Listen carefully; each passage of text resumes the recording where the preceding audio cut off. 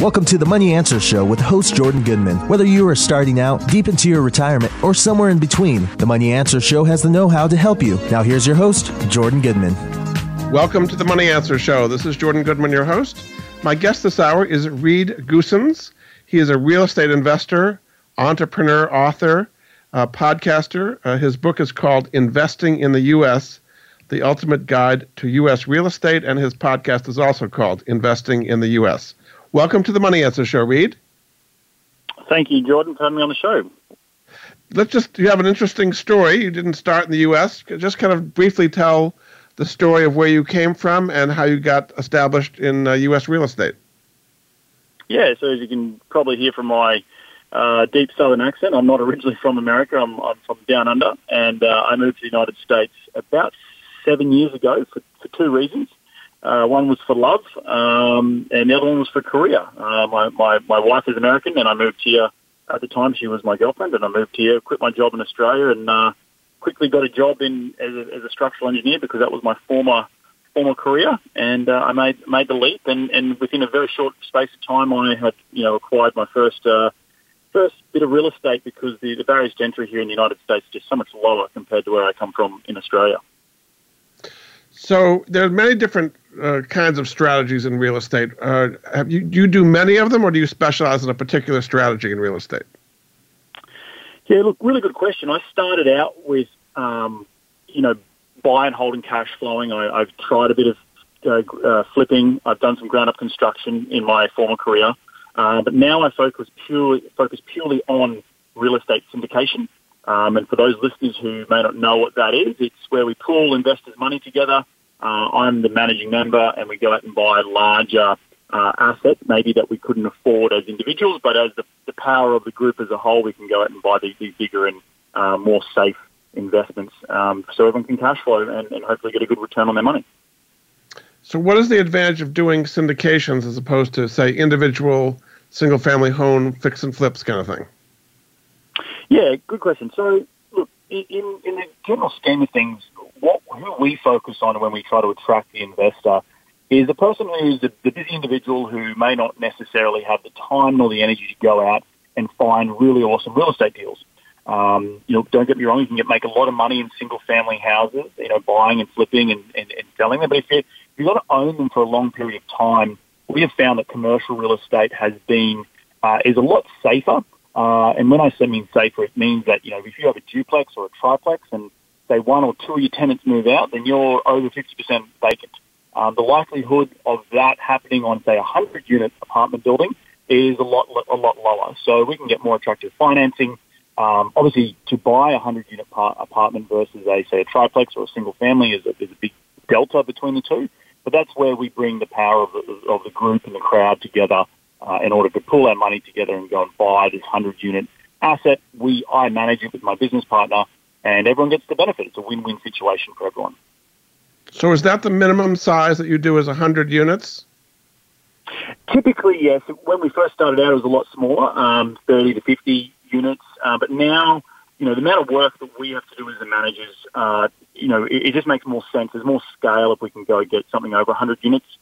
Pulling together a syndication, obviously, as you could imagine, requires a lot of work. And if we do a 30 unit, we're doing just as much work as if we're doing 100 units. So we typically, aim to, and there's more pie to go around, right? If there's 100 units compared to just 30 units. So we typically try and stick over 100 units, institutional quality assets, so built in the 1980s or 1990s or early 2000s. And we look to add value to these assets by doing a number of things through, renovating the apartments and increasing the rent, adding better amenities to the property, maybe being more efficient with the consumption of utilities on site. There's a whole laundry list of things we come and do to increase value and essentially increase the net operating income of these assets, because that is what these commercial assets are valued on. They're valued on their NOI, net operating income. So, yeah.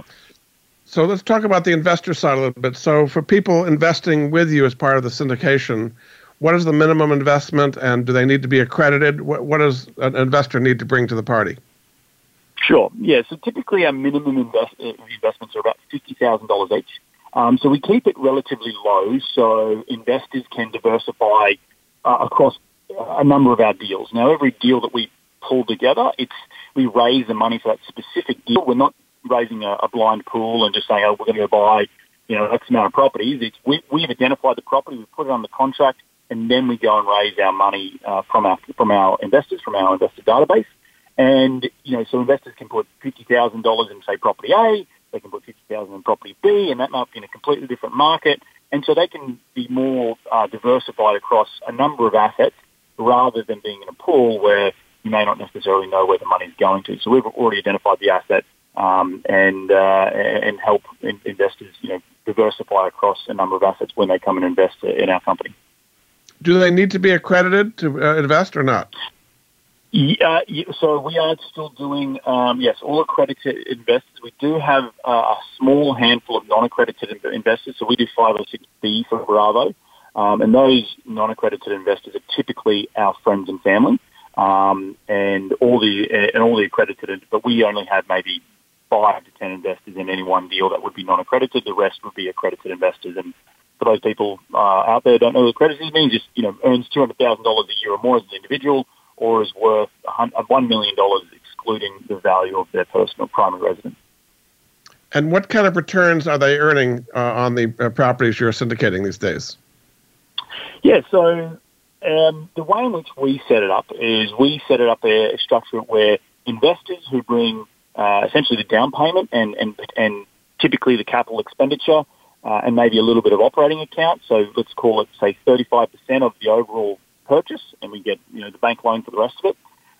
Investors will get a preferred return of about 6 to 8%, depending on where the deal is and the type of deal, and that's every year. We will, in a preferred return, you can't ever guarantee anything in real estate, but it's the next best thing. So it's the first X% of cash flow from the property will go straight to the investors, and then anything over that X%, whether let's call it 7%, anything over 7% cash flow will be split 70-30, 70 to the investors and 30% to us, or myself and my partner, we're the general partners, and we are it's called the GP, and we own 30% of the deal.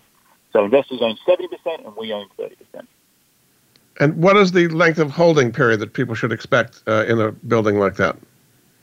Typically 5 to 7 years. We are looking to try and 1.8 times to 2 times investors' money in that period of time. It just depends on obviously where the market is, the value add strategy. But we are definitely looking, as we're coming into a tighter market, to hold the assets for a little bit longer. Before, maybe a couple of years ago, we were maybe projecting 5-year exits. Now we're sort of projecting 7 to 8 year exits. And so people have to understand that it is an illiquid investment, but it suits a lot of people. We have a lot of people interested, with the self-directed IRAs. A lot of people just want to place their capital and just keep it compounding over a period of time. And then they don't really have to worry about it. So overall, we're looking for a 13 to 15% IRR, 1.8 to 2x investors' equity over a lifespan of 6 to 7 years, typically. But you do plan to sell the buildings in 5 to 7 years eventually. They will get their principal back. That is correct. Yeah. Yep. So if you're in an IRA and you have money in there and you're getting monthly cash flow, how can you reinvest that? You can reinvest it in if it's significant enough. You can reinvest it in another deal we may have on offer. But right now we just pay the dividends back, and however that just keeps accruing over time. And if it accrues over a period of say 3 years, and they build up a nice little nest egg, and they want to reinvest another $50,000 into deal number 2, they can do so as they wish. I see. So the advantage of this is diversification and professional management. And it's kind of a passive income for the people who are investing. Is that right? Exactly. That's exactly right. Everyone's all our LPs, limited partners, but also AKA investors. They are passive. They don't lift a finger. They have no debt risk. They don't have to go to the bank and ask for bank loans. We, as the general partners, my business partner and I, we go and do all that. So we put our necks on the line in terms of we bring the deal to the table. We bring equity in terms of we co-invest with our investors. And we also bring the bank debt to the table. So we're bringing a lot to the table, and investors then get to benefit from us because of our expertise. But we get to benefit from them because, as again, we're syndicating, we're using everyone's money to pull it together to go and buy these large assets. Okay. So if people wanted to find out more, is there a website they can go to, or where would they go to find out more about your syndications? Yeah, they can head over to reedgoossens.com. They can drop me a line, and we can chat from there. There's my actual the business part behind it is called wildhorncapital.com. But if you from a marketing point of view, you can just head over to reedgoossens.com and drop me a line just there.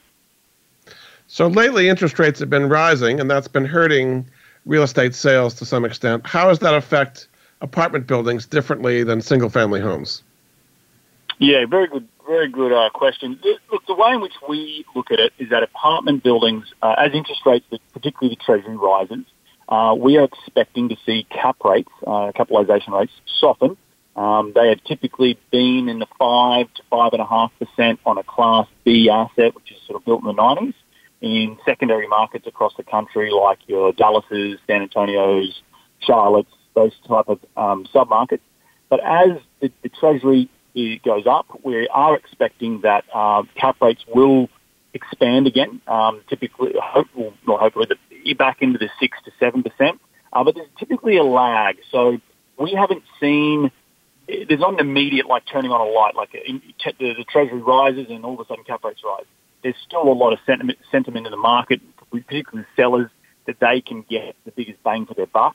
But I reckon in Q1 or Q2 next year, we will see that softening in the cap rates and in AKA sales prices of these assets. As we're coming into maybe a higher interest rate time, as we've typically been in very, very low interest rate, historically low interest rates for the last 7 to 10 years. So that means that the returns will be lower if the cap rates go up, correct?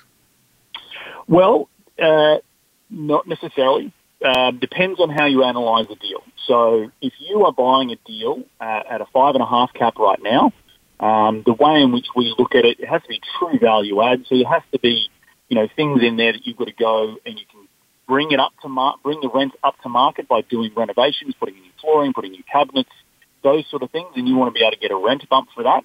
And if you can do that across, call it 200 units, then you should be able to increase the net operating income. Now, obviously, you've purchased a building at a going-in cap rate. If you assume a cap rate expansion, so you're assuming the market's going to get worse in, say, call it 5 years' time, and you exit, you use that year 5 NOI and you divide it by an exit cap rate, which is obviously an assumption. I typically underwrite, as should everyone, particularly in these uncertain times, that there should be a cap rate expansion. So if I'm picking it up at 5.5% today, I will expect probably a 10 basis point expansion over the next 5 years. So I'd be looking to sell it at a 6% cap rate market. Now, there's it's very academic. We could talk about it for hours on how that is, whether that's conservative enough, not conservative, whatever it might be. It really will dictate or depend on the market in which you're investing in about how much that cap rate expansion will affect your sales price.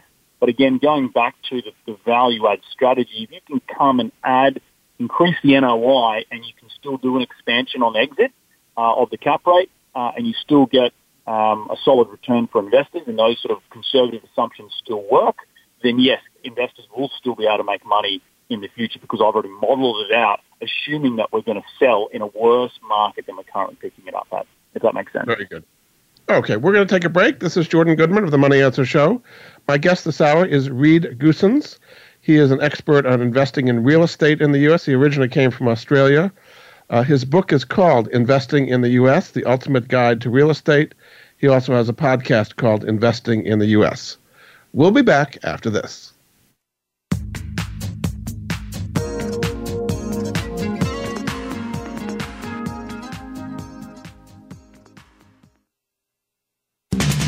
We're always talking business. Talk to an expert.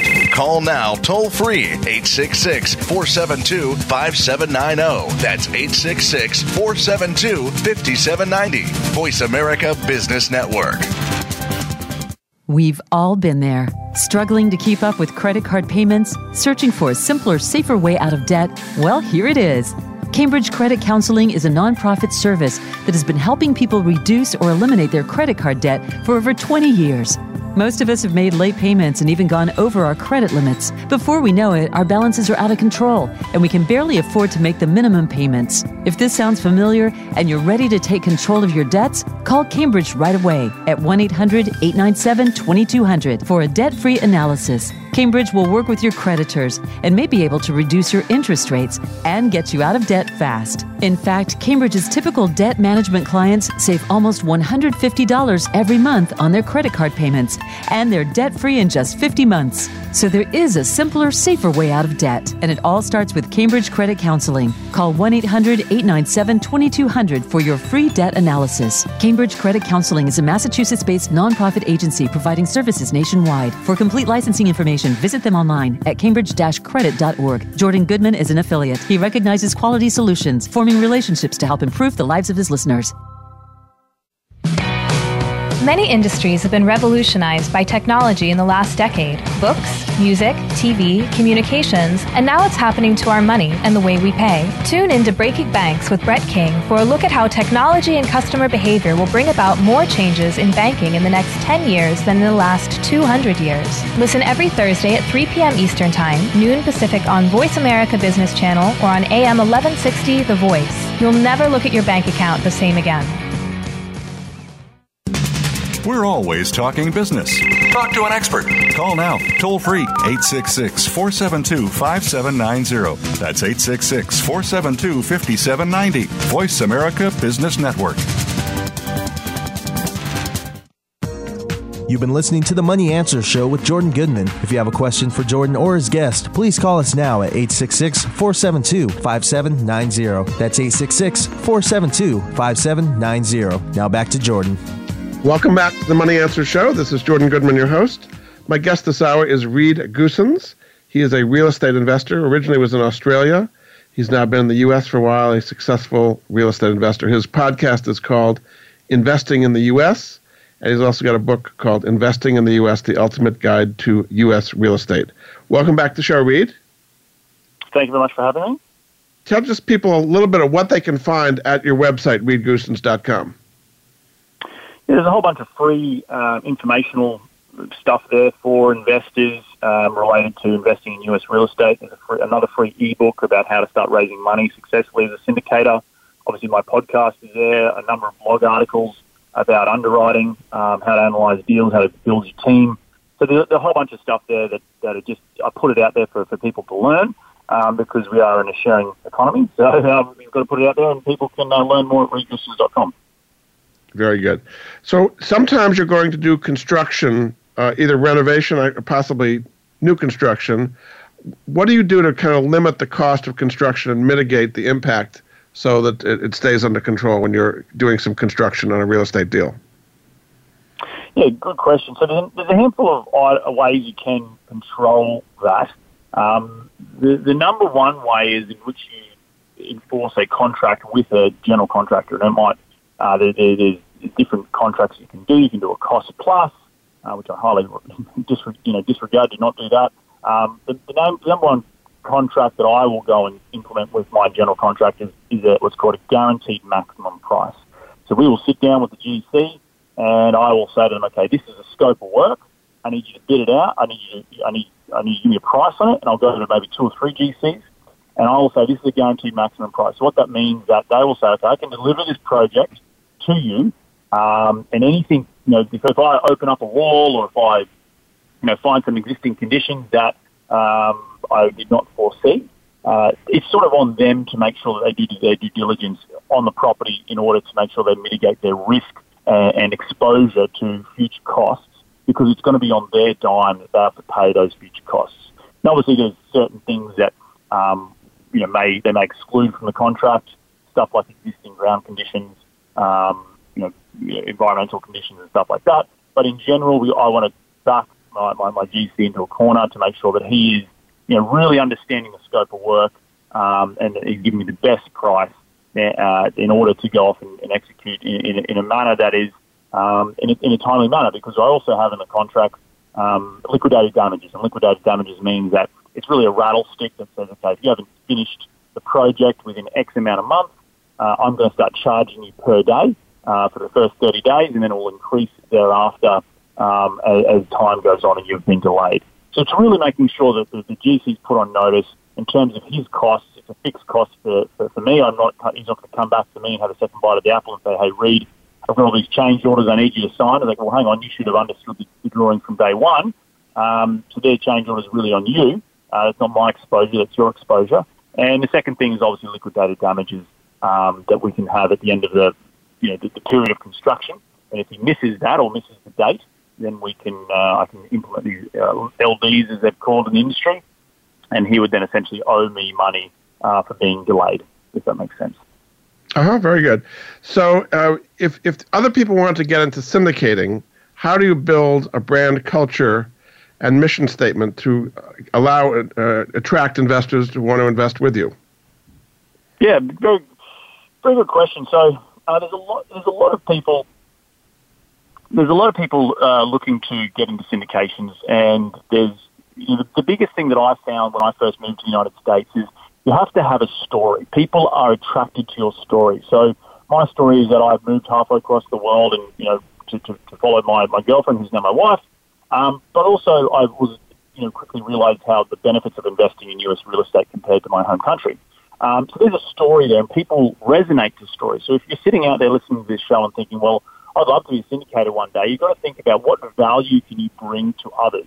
And when I first started my brand, investing in the US, it was really because there was no one talking to international investors about the benefits of investing here in the United States. There was no one talking about what's an LLC. There's no one talking about what tax implications.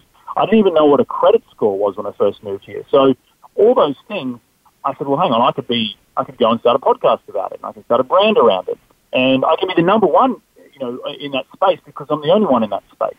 And then over time, I've obviously pivoted, and I'm inclusive of everyone, but I had to really niche at the beginning and drill down on what my brand was. I'm Australian. I speak with a weird accent, and how can that benefit me to attracting others into my sphere who want to learn from me, who want to invest with me, who maybe want to partner with me in the future. So all those things, everyone is standing on a mountain of value. You just got to untap what is your value, and in order to give it out to the world and give it out with free education like a podcast or an ebook or a blog, and build a digital assets around the brand. So the digital asset like a podcast, the digital asset like an ebook, blog, as I said, interviews like this. All these things are evergreen information and content which people can learn from, and they can pick it up in 6 or 12 months' time and still be relevant today. So really, my brand was focused around creating a good story, a good mission statement, a good culture, and that there was the underlying theme of what I built my platform on. And then from there, I provided people with really good information where I interview obviously really great entrepreneurs so they can learn about the benefits of investing here in the United States. And that's, in a nutshell, branding 101. Okay, very good. You also talk about creating business ecosystems to create true long-term wealth. What do you mean by that? Yeah, good question. So I personally think of my investing platform like a table, right? And every table has 4 legs or has a number of legs. One of those legs is buying real estate. I can buy real estate and I'm going to get, I'm going to own part of the deal. I'm going to get cash flow and maybe get some fees because I'm the manager. But you have to develop other legs of the table. Otherwise, the platform isn't stable. So developing other platforms like maybe property management. You can bring property management in-house when you get to a certain size and scale. Maybe what we're doing right now is we're direct sourcing product from China. Because we have over 1,000 units in our portfolio, I can start ordering directly from China and I can make a bit of a profit on that. And there are ways in which you can create ecosystems. There's sort of other small businesses feeding off the core, which was essentially acquiring commercial assets. And from that, I can make my table more stable. And that is better for my investors because, we may not always be buying real estate, in a down market or where lending is tight. So we have to have other ways of income coming in, obviously through cash flow is a predominant one, but you have to have multiple different streams of income, and that could be through property management, like sourcing, maybe construction management, and the like. And that's how I develop, true wealth and stability for my investors and stability for the deals, because I can control many aspects of the process in order to execute these deals successfully. So what are some of the advantages of buying real estate in the U.S. that do not exist in other countries? Since you saw Australia, how is the U.S. a better market to invest in? Yeah, this is a great question. I love getting into this question. So you have to realize Australia, so if we're just looking on a macro level, we have, in the United States, I think you've got like 350 million people. You can inhabit from east to west coast, from north to south, from the Canadian border to the Mexican border. Americans, you can inhabit the entire country. In Australia, we only have 24 million people, and we can only inhabit about 18% of our land. So everything's really much landlocked around major cities. And the reason is because it's an arid country. So in the middle of Australia, there's literally nothing. Now, Australia is the same size land-wise, excluding Alaska, as mainland America. So think of, you guys have 350 million people. You have, you have all these different cities. You have New York, San Francisco, LA on one end. You have then Detroit on the other, and you have 200 million people you need to house in between. That spurs secondary markets like Charlotte, like Dallas, like San Antonio, different markets where there's moderate cap rates. Moderate cap rates meaning, say in New York and LA, there might be cap rates of 2 to 3%. In Dallas and the like, there may be cap rates between 4 to 6%. In Australia, we have cap rates as low as 1.5 to 2%. So even in those really nice, tier 1 markets like LA and New York, it's still very attractive because the cap rates are still higher than what they are in Australia. Combine that with the fact that Australia only has a very small handful of lending institutions. So multifamily does not exist in Australia because the government gets money from condo sales. So they call it strata title in Australia. And every time someone sells a condo, there's strata. And the sum of the parts is greater than getting taxes on an entire building. So, for example, if I was going to go build a 100-unit apartment building, call it multifamily, I would have to pre-sell X amount of units before the construction loan would get involved into the deal. So that means I've got to go down the condo route. I can't. The bank isn't lending on this future 100-unit multifamily deal where the net operating income is X, and they can then value it based on the market cap rate.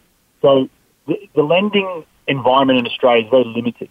Compared to America here, where you have agency debt, you have non-recourse, you have interest rates that are fixed for 12, 15 years, that is unheard of in Australia. And the fact that you have non-recourse debt here in the United States is also adds to why it's such an incredible country to invest in. Okay, we're going to take another break. This is Jordan Goodman of the Money Answer Show. My guest this hour is Reed Goossens. He is a real estate investor expert. His book is called Investing in the U.S., The Ultimate Guide to Real Estate, to U.S. Real Estate. Also, the name of his podcast is Investing in the U.S. We'll be back after this.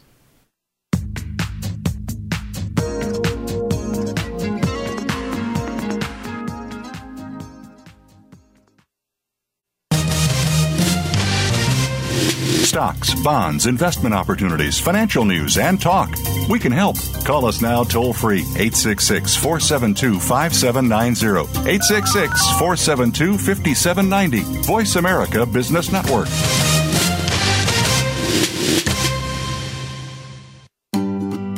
Do you or someone you love have a life insurance policy that's no longer needed or not affordable? Did you know that you can sell your policy for cash? Your reason for buying life insurance has probably changed.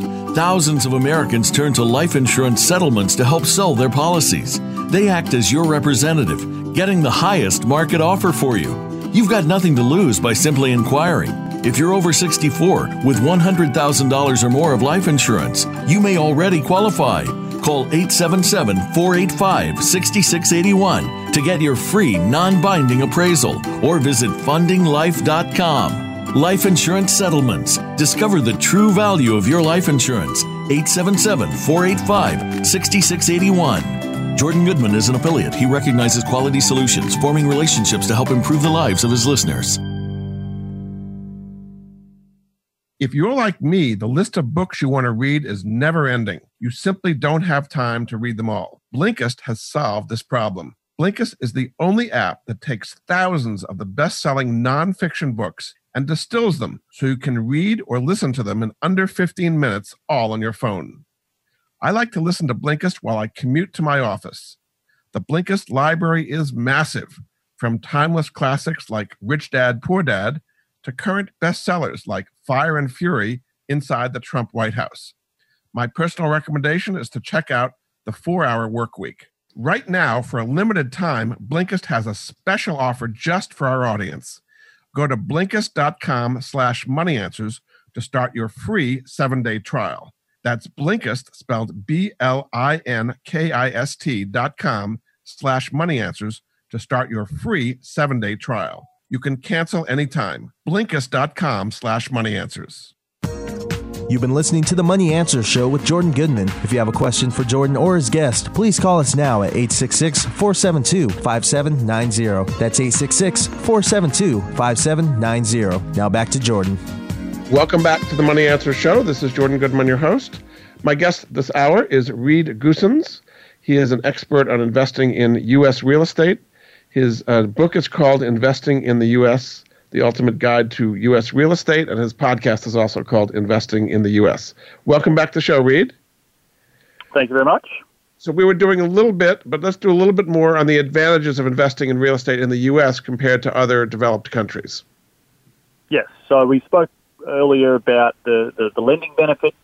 We spoke about the different tiers of market because of just the sheer population that needs to be housed in this country.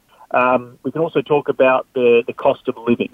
So in the United States, comparatively, again, you have New York and San Francisco and LA are very, very, very, very expensive.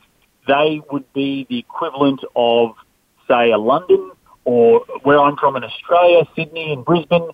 They're about on par. So the cost of living is quite high. The barriers to entry in terms of getting into your real estate market are quite high. But then, go back to these secondary markets where the cost of living is more moderate. There's good jobs and people can afford a house. When I first came to the United States, I was gobsmacked at the fact that I could buy a property for $50,000. You could never buy a property in I want to say, at least in Australia, but in probably the Western world, as low as that you could here in America. And so, again, it goes back to just the sheer advantages of just getting into the market. The barriers to entry are so low that it was just right for me to give it a crack. So low barriers to entry, good financing, good diversification in terms of jobs and where those jobs are located, strong GDP growth, and obviously the advantage of non-recourse debt. Also, the other thing I want to talk a little bit about is the GDP in general. So, just example, Texas, for all your listeners out there, has a bigger GDP than Australia. And California is even above that. So, just in terms of the sheer amount of money being generated in one state compared to one country, is huge. So again, those are just the sheer volumes that create those really details of really incredible investing opportunities here in the United States, and a good job diversification and good tax incentives as well. Obviously, the most Western countries do have tax codes that are written for real estate investors. America, Canada, Australia, England, stuff like that. They are there. They've been written because those governments in those countries, including the United States, are not in the business of housing, the citizens. So people who are investors do benefit from, deferring taxes, writing off certain interest rate payments, depreciating assets quicker. So there are different benefits like that. One of the big benefits for me that I first saw when I came here was 1031 exchanging. We do not have that, definitely, at least in Australia, as far as I'm concerned, as far as I know. I don't think there's any other country in the world has a 1031 exchange. And for those people who aren't knowledgeable about that, it's really any gross profit you make on the sale of a property, you can roll that profit over into a like-kind asset. So meaning if you sell a single-family house and you buy another single-family house, you will not get taxed on the capital gains. In Australia, that does not happen at all. Anytime you sell a house, you'll be hit with the tax then there, and then you will be left over, whatever you're left over, to go buy house number 2. So again, from a scaling point of view, you can buy a 10-unit property here in America, sell it in 3 years' time, make profit, then buy a 20-unit, then buy a 40-unit, then buy a 100-unit, and keep building your portfolio over a period of time, which really, really does lend to long-term wealth creation. And again, it's just one of the many benefits here in the United States. So as you say, it's a big market. So how do you identify the properties that you want to buy? Are you looking on multiple listing service? Are you going to properties that aren't on the market? How are you identifying the properties you want to be investing in? Yeah, so another good question. Given where we are in the market cycle right now, commercial assets are very, it's very hot. Like a lot of real estate is in the United States at the moment, but there's different pockets. So when I look, when I hear someone say, "Oh, the U.S. housing crisis or the U.S. housing market," I sort of scoff a little bit, because there's 400 metropolitan statistical areas in the United States, and within each MSA, there's a north, south, east, and a west. And within each of those suburbs, there's certain, streets to keep away from. There's certain streets that are, certain suburbs that are more affluent, and it's so much diversification within the United States and within each market that you can get creative in terms of how you're finding deals. So yes, I do look for value-add deals, typically built in the 1980s or 1990s. I would like to buy direct from sellers, but in this hot market, we are going down the brokerage route. So we're really spending a lot of time developing the relationships with brokers, and those brokers are bringing us off-market deals in order because they know we can execute. So that's typically how we're finding our deals these days, through our broker relationship network. You're saying off-market deals, things that are not in the multiple listing. Is that what you're saying? That is correct. Yep. So we're just about to purchase a deal in Austin, Texas, which was fell out of contract. It was not marketed, and the owners, we knew the owners, but the brokers came to us and said, "Oh, look, we're not going to market this deal. If you want to take it down, it's yours. You've got 2 weeks to decide, otherwise we're going to go start marketing it." So stuff like that. We're getting their pocket listings before they're hitting the market because of our relationships with the brokers, because we've proven that we're closers. We approached it first before the other people are approached, which gives us obviously a benefit. So what I don't understand is how you buy a property. You must have to put a lot of cash up. If you're then syndicating it after you've purchased it, that's going to take a while to raise the money. How do you finance it in the short term before you've syndicated a particular deal? No, good question. So to put a deal under contract is typically, let's call it $200,000. That is my business partner and ours money. We go put that down. We'll lock up the deal, and then we'll negotiate probably a 60 to 90-day close. And in that 60 or 90 days, we will raise the entire equity in that portion before we close. So we do not do any post-closing raising. We would have already raised all our capital within 60 days because we have a strong investor network. So who are really hungry for these deals. We can typically raise anywhere between $5 and $10 million worth of equity within 30 to 60 days. I see. Just because of the way we've built our network, we've built our investor database. So what are some cities, kind of moderate, in the middle of the country, cities that you think have good potential for apartment buildings these days? Obviously, the Texas markets I spoke about, just because I've invested heavily in Texas. Houston, San Antonio, Austin, Dallas, they're obviously very good markets. I do like other markets like Jacksonville, Florida. I like the Tampa Bay area as well in Florida, up towards Orlando. I'm definitely looking for corridors between major cities in for example, the Austin, San Antonio corridor. I truly believe that will be one major city in 10 to 15 years' time. Similarly with Orlando and Tampa, again, that highway of growth. I'm looking for those types of connecting highways where there's maybe some small MSAs now, but in 10, 15 years' time, there's going to be all one metropolitan. I'm looking for good job stability, so I'm not looking for one particular major employer. I'm looking to have at least 5 to 10 major employers in the MSA.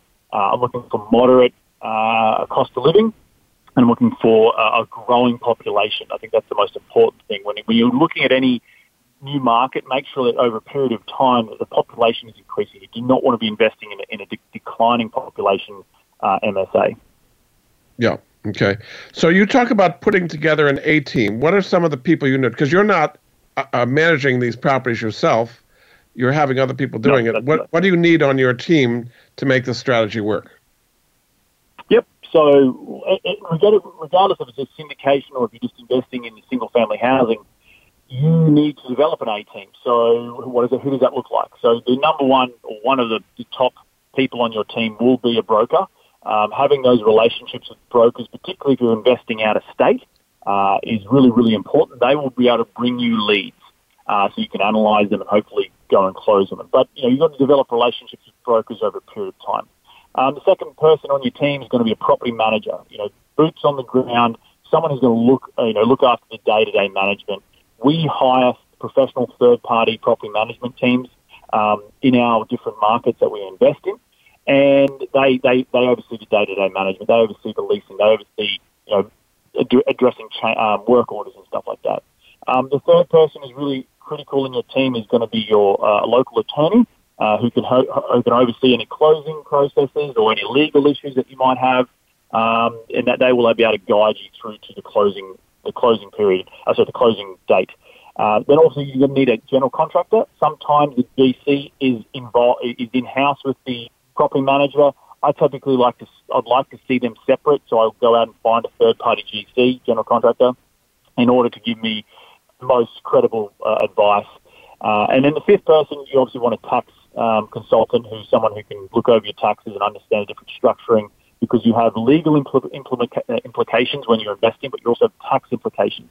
So having two different players on your team, one in the legal realm and the other one in the taxation realm, will help you be the best investing possible, the best investor possible, I should say.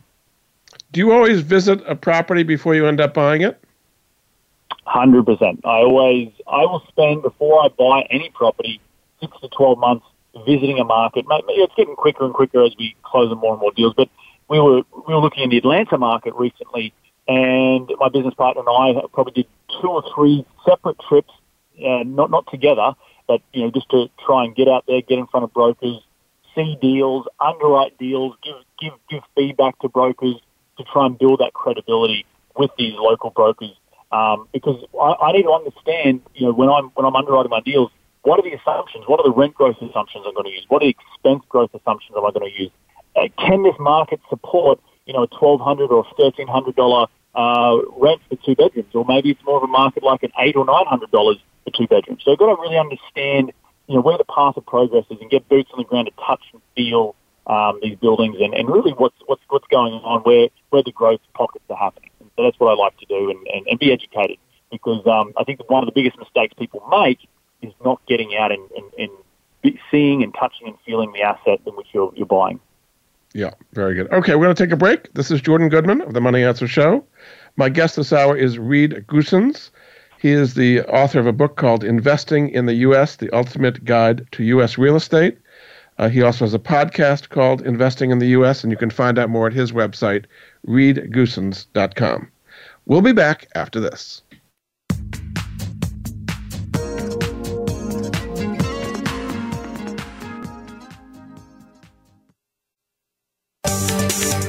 From the boardroom to you, Voice America Business Network.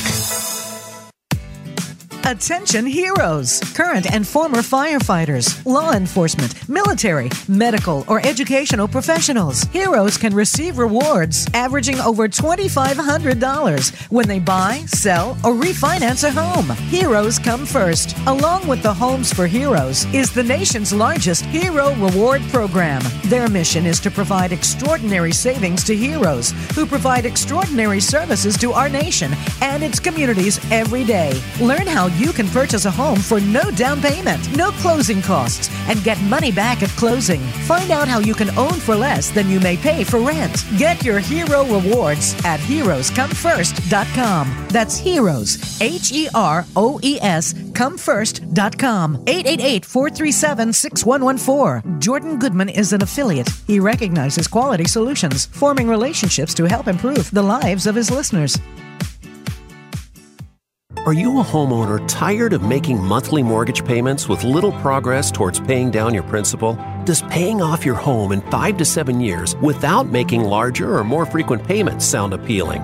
Paying off your home in full in 5 to 7 years is really possible thanks to Truth and Equity's Mortgage Equity Optimization System, a money management approach that puts your money to work for you 24/7. If you own a home with some equity, have a decent credit score, and verifiable income, you owe it to yourself to learn more about Truth and Equity's program. There's no need to replace your mortgage or refinance in many cases. The system works for new home purchases as well as current mortgages. Your home is your largest investment. Own it outright in 5 to 7 years. Call Truth and Equity 888-262-5540 or visit truthandequity.com 888-262-5540. Jordan Goodman is an affiliate. He recognizes quality solutions, forming relationships to help improve the lives of his listeners. You've been listening to the Money Answer Show with Jordan Goodman. If you have a question for Jordan or his guest, please call us now at 866-472-5790. That's 866-472-5790. Now back to Jordan. Welcome back to the Money Answer Show. This is Jordan Goodman, your host. My guest this hour is Reed Goossens, expert on investing in U.S. real estate, even though he started off in Australia. Welcome back to the show, Reed. Thank you very much for having me. So let's just talk a little bit about further the tax benefits that are offered in the U.S. There's something called depreciation. There's cost segregation. Just briefly go over the main tax benefits that people can take advantage of to increase the return on real estate. Yeah, so when you're comparing a hard asset versus, say, a paper asset, your investment, the reason that you invest in hard assets like real estate is because the cash flow, or the dividend, let's call it dividends, we're keeping them all the same lingo, the dividend received from that property can be offset by depreciation. Unlike in say, a paper asset, if you get a, say, let's call it 10% cash-on-cash return in year one, well, that's going to be viewed as income, and that's going to go and probably be taxed at 30%. So you're not really getting 10%, you're really getting 7%. So in real estate, how do we do that? How do we go and, Reed, how does 7% stay 7%? Well, the reason is because we can come in and the cost of the real estate can be depreciated over a period of years. Now, in residential, it's 27.5 years, and in commercial, I think it's 35 years. Don't quote me on that. One of the benefits of investing in commercial real estate is because we can do what's called cost segregation, which means we can accelerate the depreciation of certain elements in the property quicker than 35 years. So what am I talking about? I'm talking about stuff like flooring. I'm talking about appliances and fans and blinds and, siding and roofs and all that sort of stuff. They can be depreciated a lot quicker than what the IRS dictates in the tax code over a period of 27.5 years for residential and 35 years for commercial. And so that means that when I get a return and then my depreciable ownership of that particular investment matches. So if I have $7,000 income in year one because I've invested $100,000 into this deal, but yet my depreciable tax benefits are also $7,000, so I'm net equal. So I don't have to then pay any taxes on that income. Now again, consult your tax. So it's sheltered by depreciation. You're saying, yes. Sheltered by depreciation. That's correct. And so that is then a benefit. Unlike other cost segregation, in Australia, we definitely don't have that accelerated depreciation that you can capture here in the United States. Now, the reason, how would you go and do cost seg?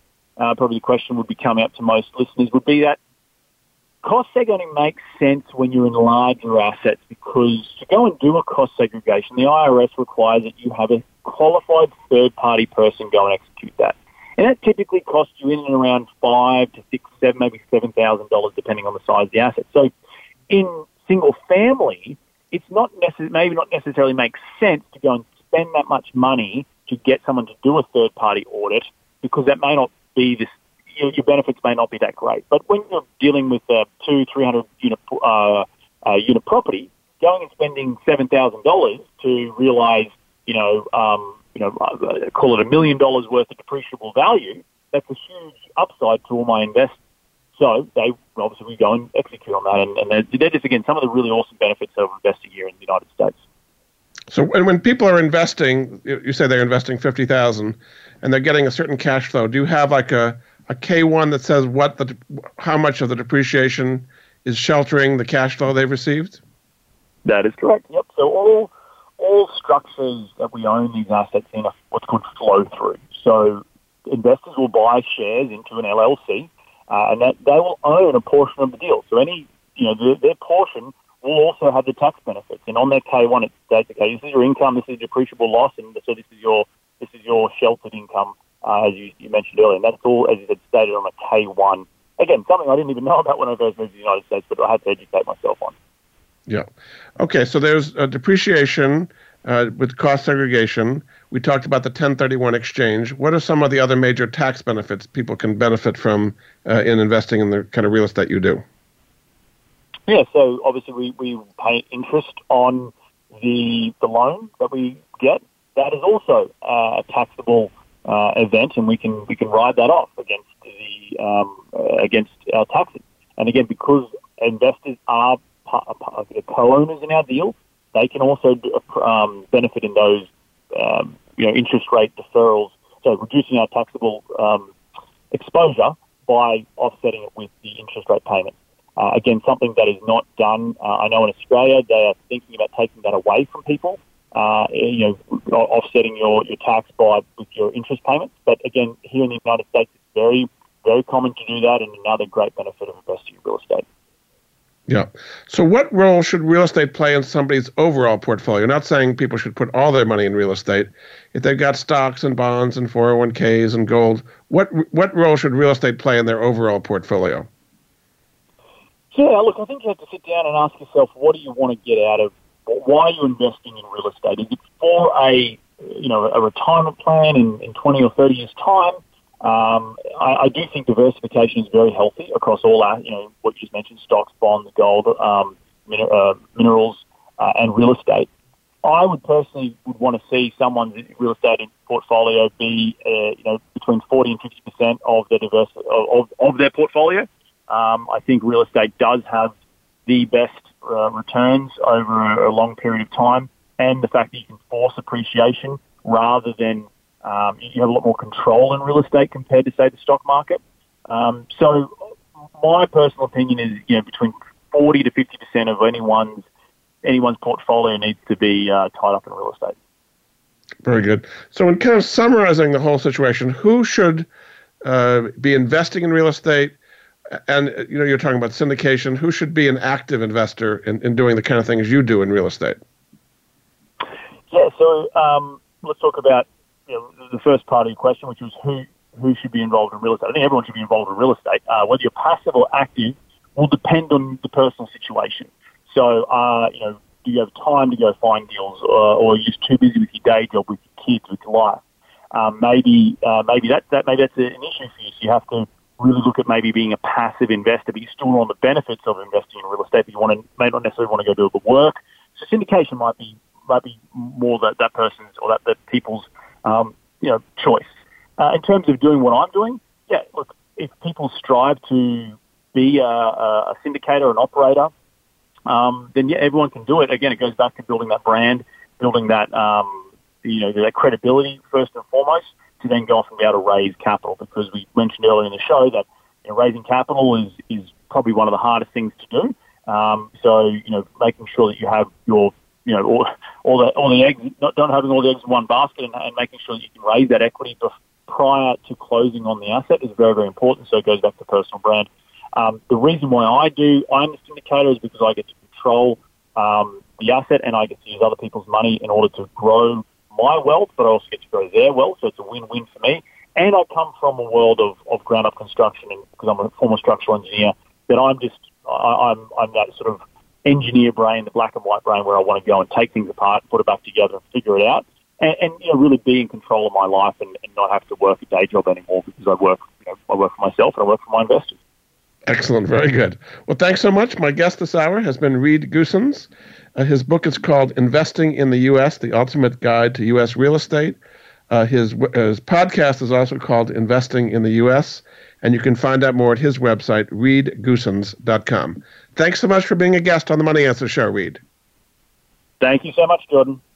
Thanks again. We'll be back next week with another edition of the Money Answer Show. Goodbye for now. Thank you for joining Jordan Goodman and the Money Answer Show. If you have a question for Jordan, please visit his website at www.moneyanswers.com. And be sure to tune in every Monday at 12 p.m. Pacific Standard Time right here on Voice America Business. See you next week.